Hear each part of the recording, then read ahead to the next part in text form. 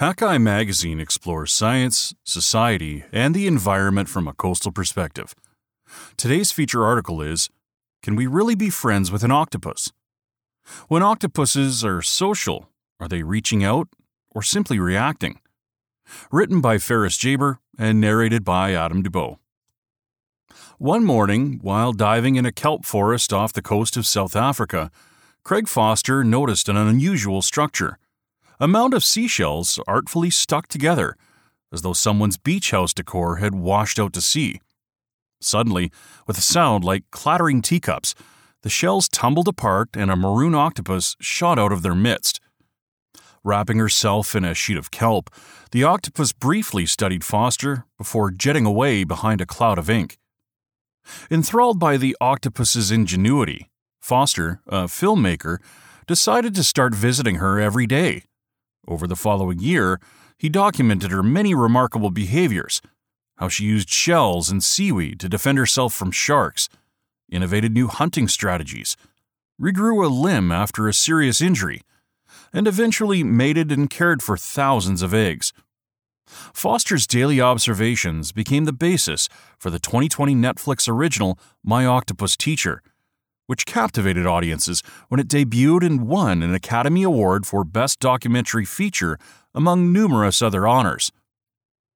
Although the film offers a detailed portrait of a wild animal's life, its true subject is not so much the octopus herself as her relationship with Foster. When Foster began following the octopus, she was wary, rarely allowing him to get close.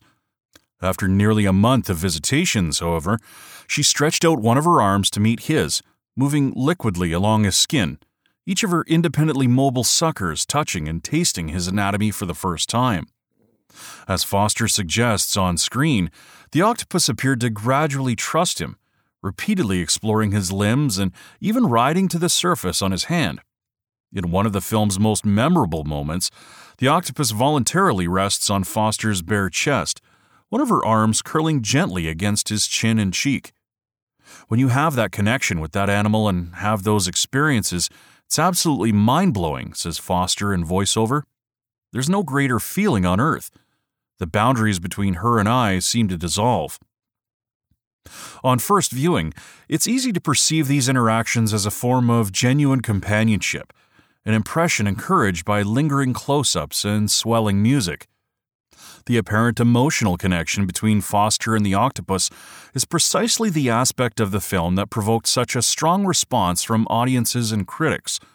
Upon further reflection, however, the true nature of their relationship becomes more ambiguous. Only one member of the pair speaks directly to the camera. Any conclusions about the octopus's subjective experience are based entirely on interpretations of her often enigmatic behavior. Maybe what looks to us like tenderness is mere curiosity or bemusement.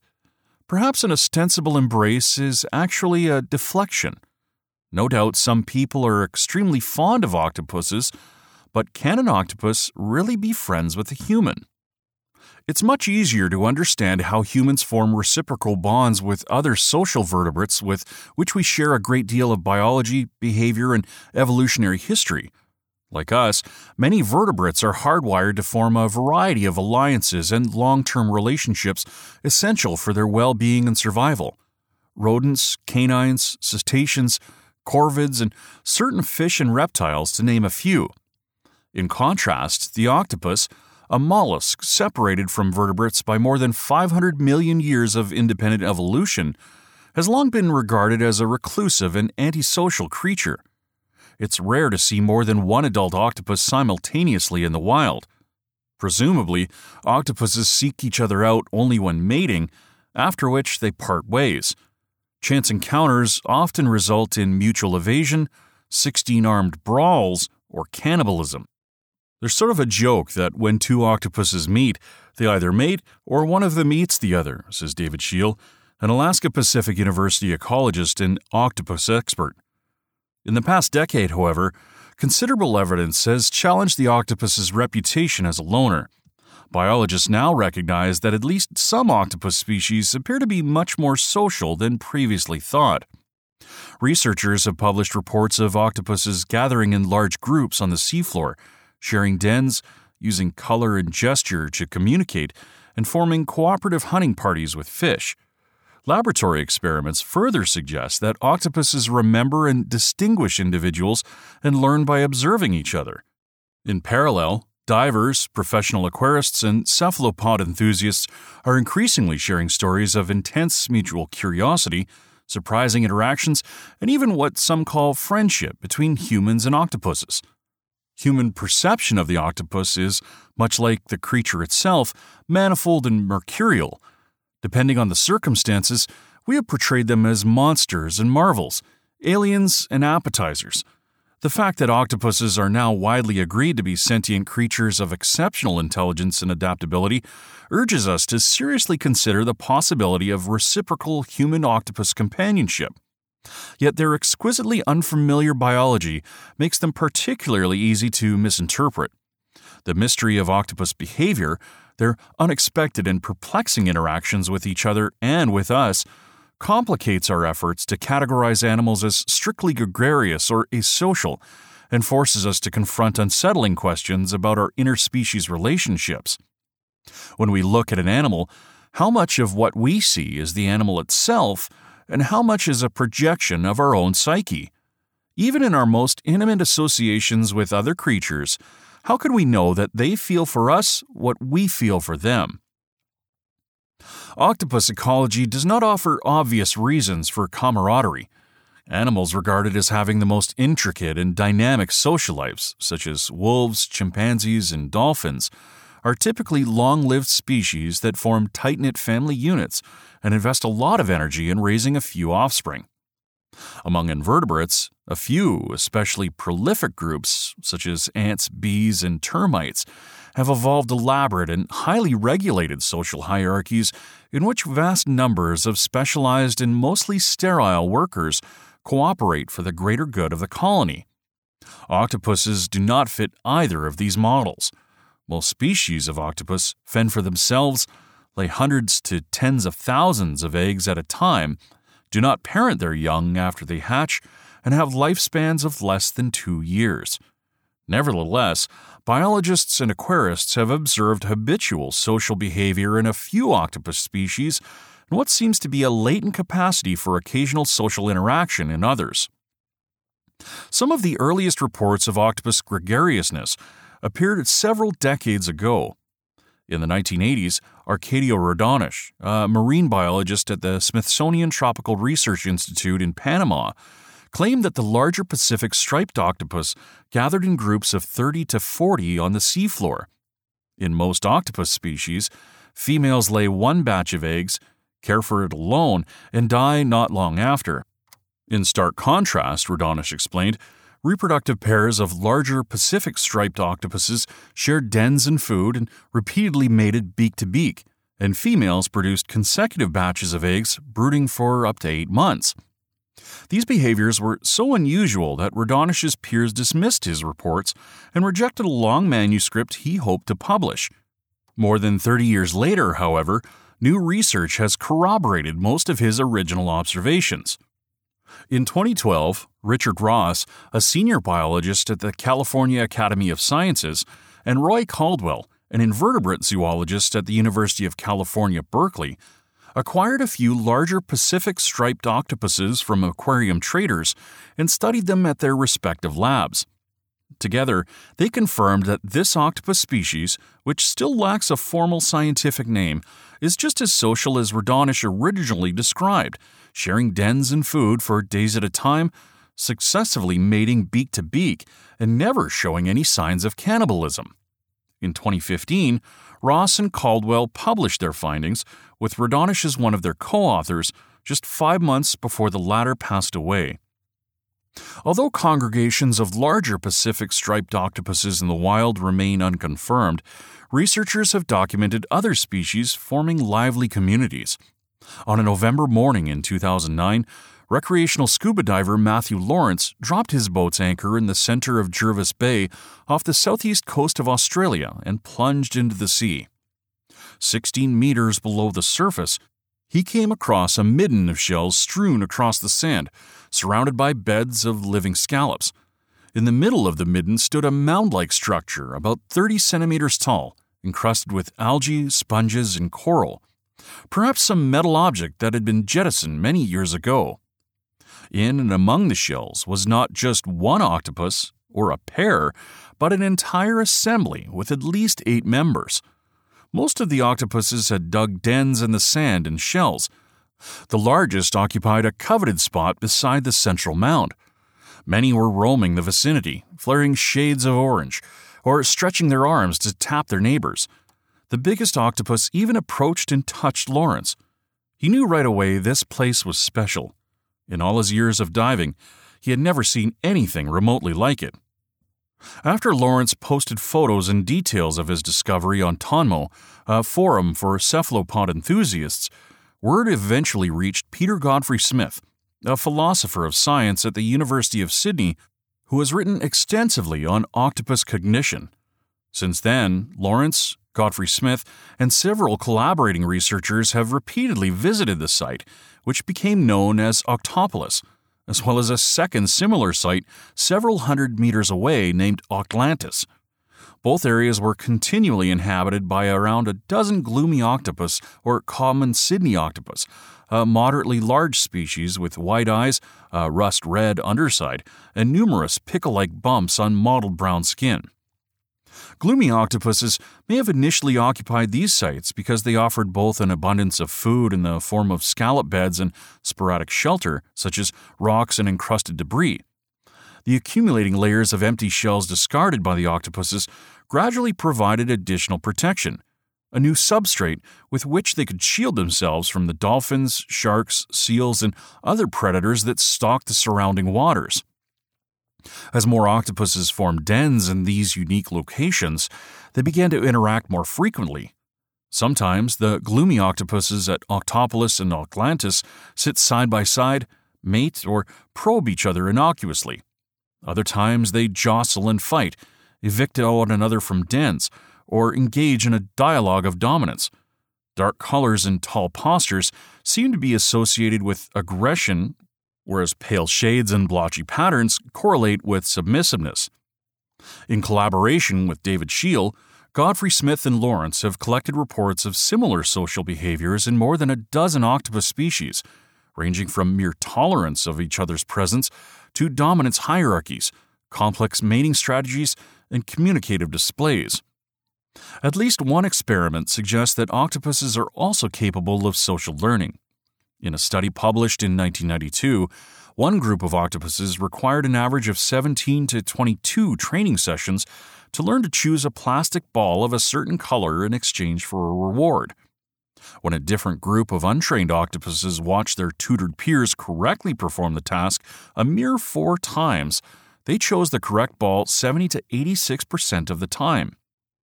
At this point, then, substantial evidence indicates that mating and cannibalism are far from the only outcomes of an octopus rendezvous. They clearly have other ways of relating to each other, says Scheel. That doesn't mean all octopuses everywhere are social all the time, but when you put them together, they have the ability to form relationships and manage them in complex ways. Scientists have also recorded certain octopus species, such as the day octopus, hunting cooperatively with coral reef fishes. Some fish perform an underwater headstand over cracks in rock and coral where small prey is hiding, flagging the spot for an octopus. When the octopus reaches into the gap, it sometimes catches a meal and sometimes flushes the prey into the open, where the sentinel fish can hunt it. These types of interactions are not without conflict and compromise, however. Eduardo Sampaio, a PhD candidate at the University of Lisbon in Portugal, and his colleagues recently recorded day octopuses off the coast of Israel punching their finned hunting partners. In some instances, Sampaio speculates, the octopuses may have been trying to sanction the fish for not contributing enough to the partnership or to keep them at a distance in order to procure more food for themselves. We usually think of the octopus as a grumpy, solitary animal, moving along the seafloor, hunting and doing all these cool things, but keeping to itself, says Sampaio. But at least in some cases, they actually collaborate with the animals around them. My Octopus Teacher may be the most famous tale of human-octopus friendship in recent memory, but it's certainly not the only one. Other people have had markedly similar encounters. In the spring of 2018, while working at a remote resort on a coral atoll off the coast of Belize, Elora Koistra encountered an octopus she would come to call Egbert. On their first meeting, he was a quivering blob of nerve and muscle, not much larger than her hand, hiding inside a conch shell on the seafloor, his two bulbous eyes peering out at her. As a rule, Koistra, an experienced scuba diving instructor, never interfered with wild animals. In this case, however, her curiosity about the creature before her and the affection she immediately felt for it were too strong to ignore. She offered the octopus a few scraps of fish, which he quickly accepted. In the following weeks, Koistra routinely visited Egbert. She usually found him in the same shallow area, about 3 meters from the shore, nestled in one of several empty seashells scattered among the algae and seagrass. Koistra would wear a snorkel mask and weight belt and sit on the sandy seafloor near Egbert, filming their encounters with a GoPro and periodically returning to the surface to breathe. Over time, Egbert gained confidence around Koistra. He began grabbing her fingers and pulling her toward his conch shell. Koistra started bringing him snacks in a glass jar. With some help, he learned to remove the lid. But he initially seemed more interested in examining the jar and exploring Koistra's hands than in eating his prize. One afternoon, Koistra couldn't find Egbert in any of his favorite shells or usual hangouts. After searching for a while, she spotted him near a small log fuzzy with algae. She dove down and sat a few feet away. Egbert jetted over to her, wrapped himself around her hand, and pulled toward the log. As she approached, he swam to the log and began pushing against it, nudging it slightly, but not enough to roll it over. Koistra stuck out her finger, and Egbert guided it toward the log, which she pushed gently out of place. As the log rolled, Egbert slipped liquidly beneath it, grabbing a sea snail from its underside. Though Koistra couldn't be sure, she had the distinct feeling that she had helped an octopus hunt. Koistra had seen all sorts of wondrous ocean creatures in her career, including numerous octopuses, which were usually aloof and elusive. Never had an octopus been as inquisitive and charismatic as this one. She was astonished. It was definitely one of the coolest experiences I have ever had with another animal, Koistra says. I felt kind of special that this octopus actually wanted to interact with me. Octopus sociability may reveal itself most frequently and explicitly in captivity, where octopuses are perpetually presented with novel situations and the opportunity for intimate interspecies interactions. Among professional aquarists, octopuses have a reputation as highly individualistic animals that require frequent mental stimulation, often enjoy in physical contact, and strongly prefer some humans over others, squirting water at one person playfully while soaking another in what seems like a rebuke. The more time you spend with them, the more you see their personality and feel a connection, says Bill Murphy, a senior aquarist at the New England Aquarium in Boston who has cared for more than a dozen octopuses. They recognize different people and behave differently with them. When I splash the water, they come right over. Other volunteers they ignore or back away after touching their hands. In The Soul of an Octopus by Cy Montgomery, which includes many anecdotes about octopus behavior, Alexa Warburton, then a pre-veterinary student at Middlebury College in Vermont, describes her experience working in a small octopus lab. Some were so friendly, Alexa said, they would lift their arms out of the water like a dog jumps up to greet you. One named Kermit liked Alexa to pet him and seemed to snuggle into the caress by raising his shoulders, even though he didn't have shoulders. In addition to professional aquarists and scientists, a small and passionate community of hobbyists keeps octopuses in home aquariums. Nancy King has raised several octopuses in her Dallas, Texas living room. One, a California two-spot octopus named Ollie, was especially interactive. When she was young, she would sit there camouflaged, hiding and doing nothing, King says. I would sit there and talk to her, sing a song or something, just be there. Soon, she got very used to me. When she saw me, she would come out and play. She liked to be petted, and she used to pull on her feeding stick the way my dog plays with a towel. Ollie even learned to interpret King's pointing to indicate the location of a crab or other treat. She was very social with me, King says. She would study my eyes, study what I was doing. They are smarter than dogs in some ways. I was terribly sad when she died. I'm surprised when I think of her more than my dachshund. Not all octopus experts and caretakers are convinced that octopuses qualify as social creatures, however. Connor Gibbons, cephalopod facilities manager at Columbia University and a former senior aquarist at the New York Aquarium, does not think social is the right way to describe them. I would even be hesitant to use the word playful, he says. It's more that they are inquisitive or exploratory, that they show more interest in certain objects over others. The way their bodies work is so cryptic and amazing. They have their main brain and, at the base of each arm, a kind of mini-brain. It's awesome watching each arm work and explore almost independently, trying to figure things out. I think there's a tendency to anthropomorphize them too much, to give them too many mammalian and human traits and emotions. They are very smart animals that display a certain level of critical thinking, but at the end of the day, they are so fundamentally different from us. In the past decade, octopuses have become increasingly famous for their creativity and cunning, traits not usually associated with other invertebrates, such as snails, worms, and flies.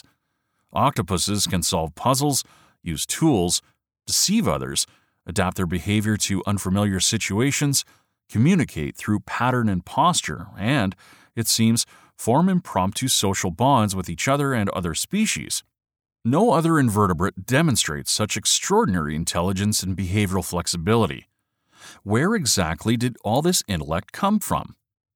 500 million years ago, the octopus's Cambrian ancestors, armored mollusks akin to snails, oozed along the seafloor. Over time, some of them forfeited their shells in exchange for greatly enhanced agility and shape-shifting. The price of this freedom was vulnerability. Tender and toothless, an octopus in open water is an easy meal for many predators. This liability, along with the demands of foraging, may have pressured octopuses to evolve bigger brains and greater intelligence, to outwit those that they could not outrace or overpower. Whereas a typical mollusk, such as a slug or snail, might have anywhere from 4,000 to 50,000 neurons, the octopus has 500 million, 150 million in its brain, and another 350 million in its arms, each of which contains organized clusters of neurons and is capable of independent decision-making. In terms of cellular processing power, octopuses are on par with some rodents, canids, and other mammals. The octopus is essentially a marine snail that evolved the brain power of a raccoon. A big brain is only part of the story, though. Every living creature is an alchemy of biology, environment, experience, and chance. The challenges of the octopus's habitat, combined with the constraints of its anatomy, shaped its raw intelligence over millions of years. It became more curious and improvisational. It gained a stronger sense of self. It learned to discriminate between prey and predator, between the threatening, the benign, and the beneficial. These traits, which originally evolved in service of survival and reproduction, had profound and surprising consequences for octopus cognition and behavior. The average octopus may not be overtly social most of the time, but serendipity and happenstance, the mass appeal of a sheltered scallop bed, the outstretched fingers of another sentient species, can unlock hidden abilities, awakening forms of kinship, collaboration, and perhaps even empathy never previously expressed. Despite the undeniable intelligence of octopuses and the growing evidence of their sociability, there is still the perpetual challenge of correctly interpreting their behavior, especially their behavior towards us. Octopus caretakers often emphasize that many octopuses voluntarily solicit touch, play, and companionship, even when there is no food or material reward involved. Presumably, if they did not want such interactions, they would not pursue them. But that does not erase the impossibility of knowing what another species experiences, nor does it diminish the evolutionary chasm between mammals and mollusks. When an octopus rests briefly on Craig Foster's chest, what makes us so confident that it's a sign of friendship? When Egbert pulls on Laura Koistra's finger, is he really inviting her to help? Perhaps what we perceive as affection is actually reflexive exploration by a creature whose senses of touch and taste far surpass our own. Many octopuses don't regard us so much as friends or associates as giant elaborate levers they can manipulate for their own benefit. Though we know much more about octopuses today than even a few decades ago, they retain an essential inscrutability. There is no Rosetta Stone for octopus language, if such a language even exists. There's no familiar countenance or shared repertoire of emotion to consult. Instead, we have only a makeshift semiotics, an exchange of uncertain gestures across what may well be an unbridgeable abyss. Since 2008, part-time science teacher Elizabeth Nitz has cared for more than 30 octopuses at her home in Livonia, Michigan, mostly small crepuscular species. Having an octopus in my living room sometimes feels like having a toddler in a playpen, she says. We interact, we have fun. They might be a brat or super friendly. Sometimes you get one that's kind of gloomy or moody or a show-off. But what keeps me coming back is the relationship you form, the fact that they are social. Many of the octopuses Nitz had raised would routinely rouse and cling to the glass of their tank whenever Nitz and her family were eating dinner, watching TV, or otherwise interacting nearby. If the family moved to another part of the room, the octopus would shift her position to get a better view. One of the first octopuses Nitz raised was an algae octopus she named the Onceler, after the narrator of the Lorax by Dr. Seuss. She and her daughters would stand in front of the Onceler's tank and wave their whole arms as though they were undulating blades of kelp. Eventually, the Onceler started waving back, imitating their movements with a single arm while keeping all the others tucked neatly between her or stuck to the glass. It became a frequent ritual. When the Onceler started laying eggs, Nitz steeled herself for what would happen next.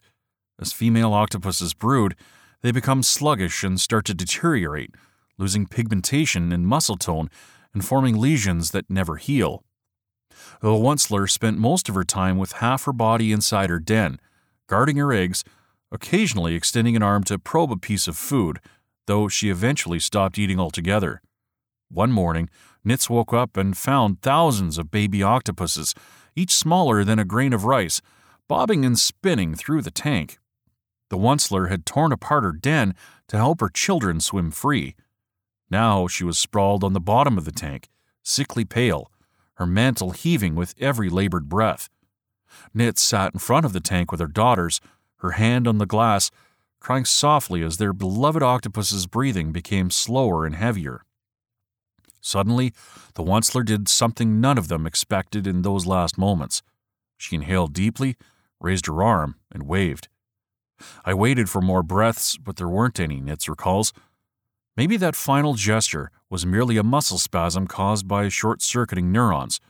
Perhaps, in their grief, Nitz and her family were seeing what they wanted to see. Still, Nitz says, it felt for all the world like she was waving goodbye. Find more coastal news and stories from Hakai Magazine on our website at www.hakaimagazine.com. All of our feature stories are part of the Hakai Magazine Audio Edition podcast, which you can subscribe to through your favorite podcast app. If you've enjoyed this podcast, feel free to share it with your friends, and don't forget to like, comment, and follow us on Facebook and Twitter.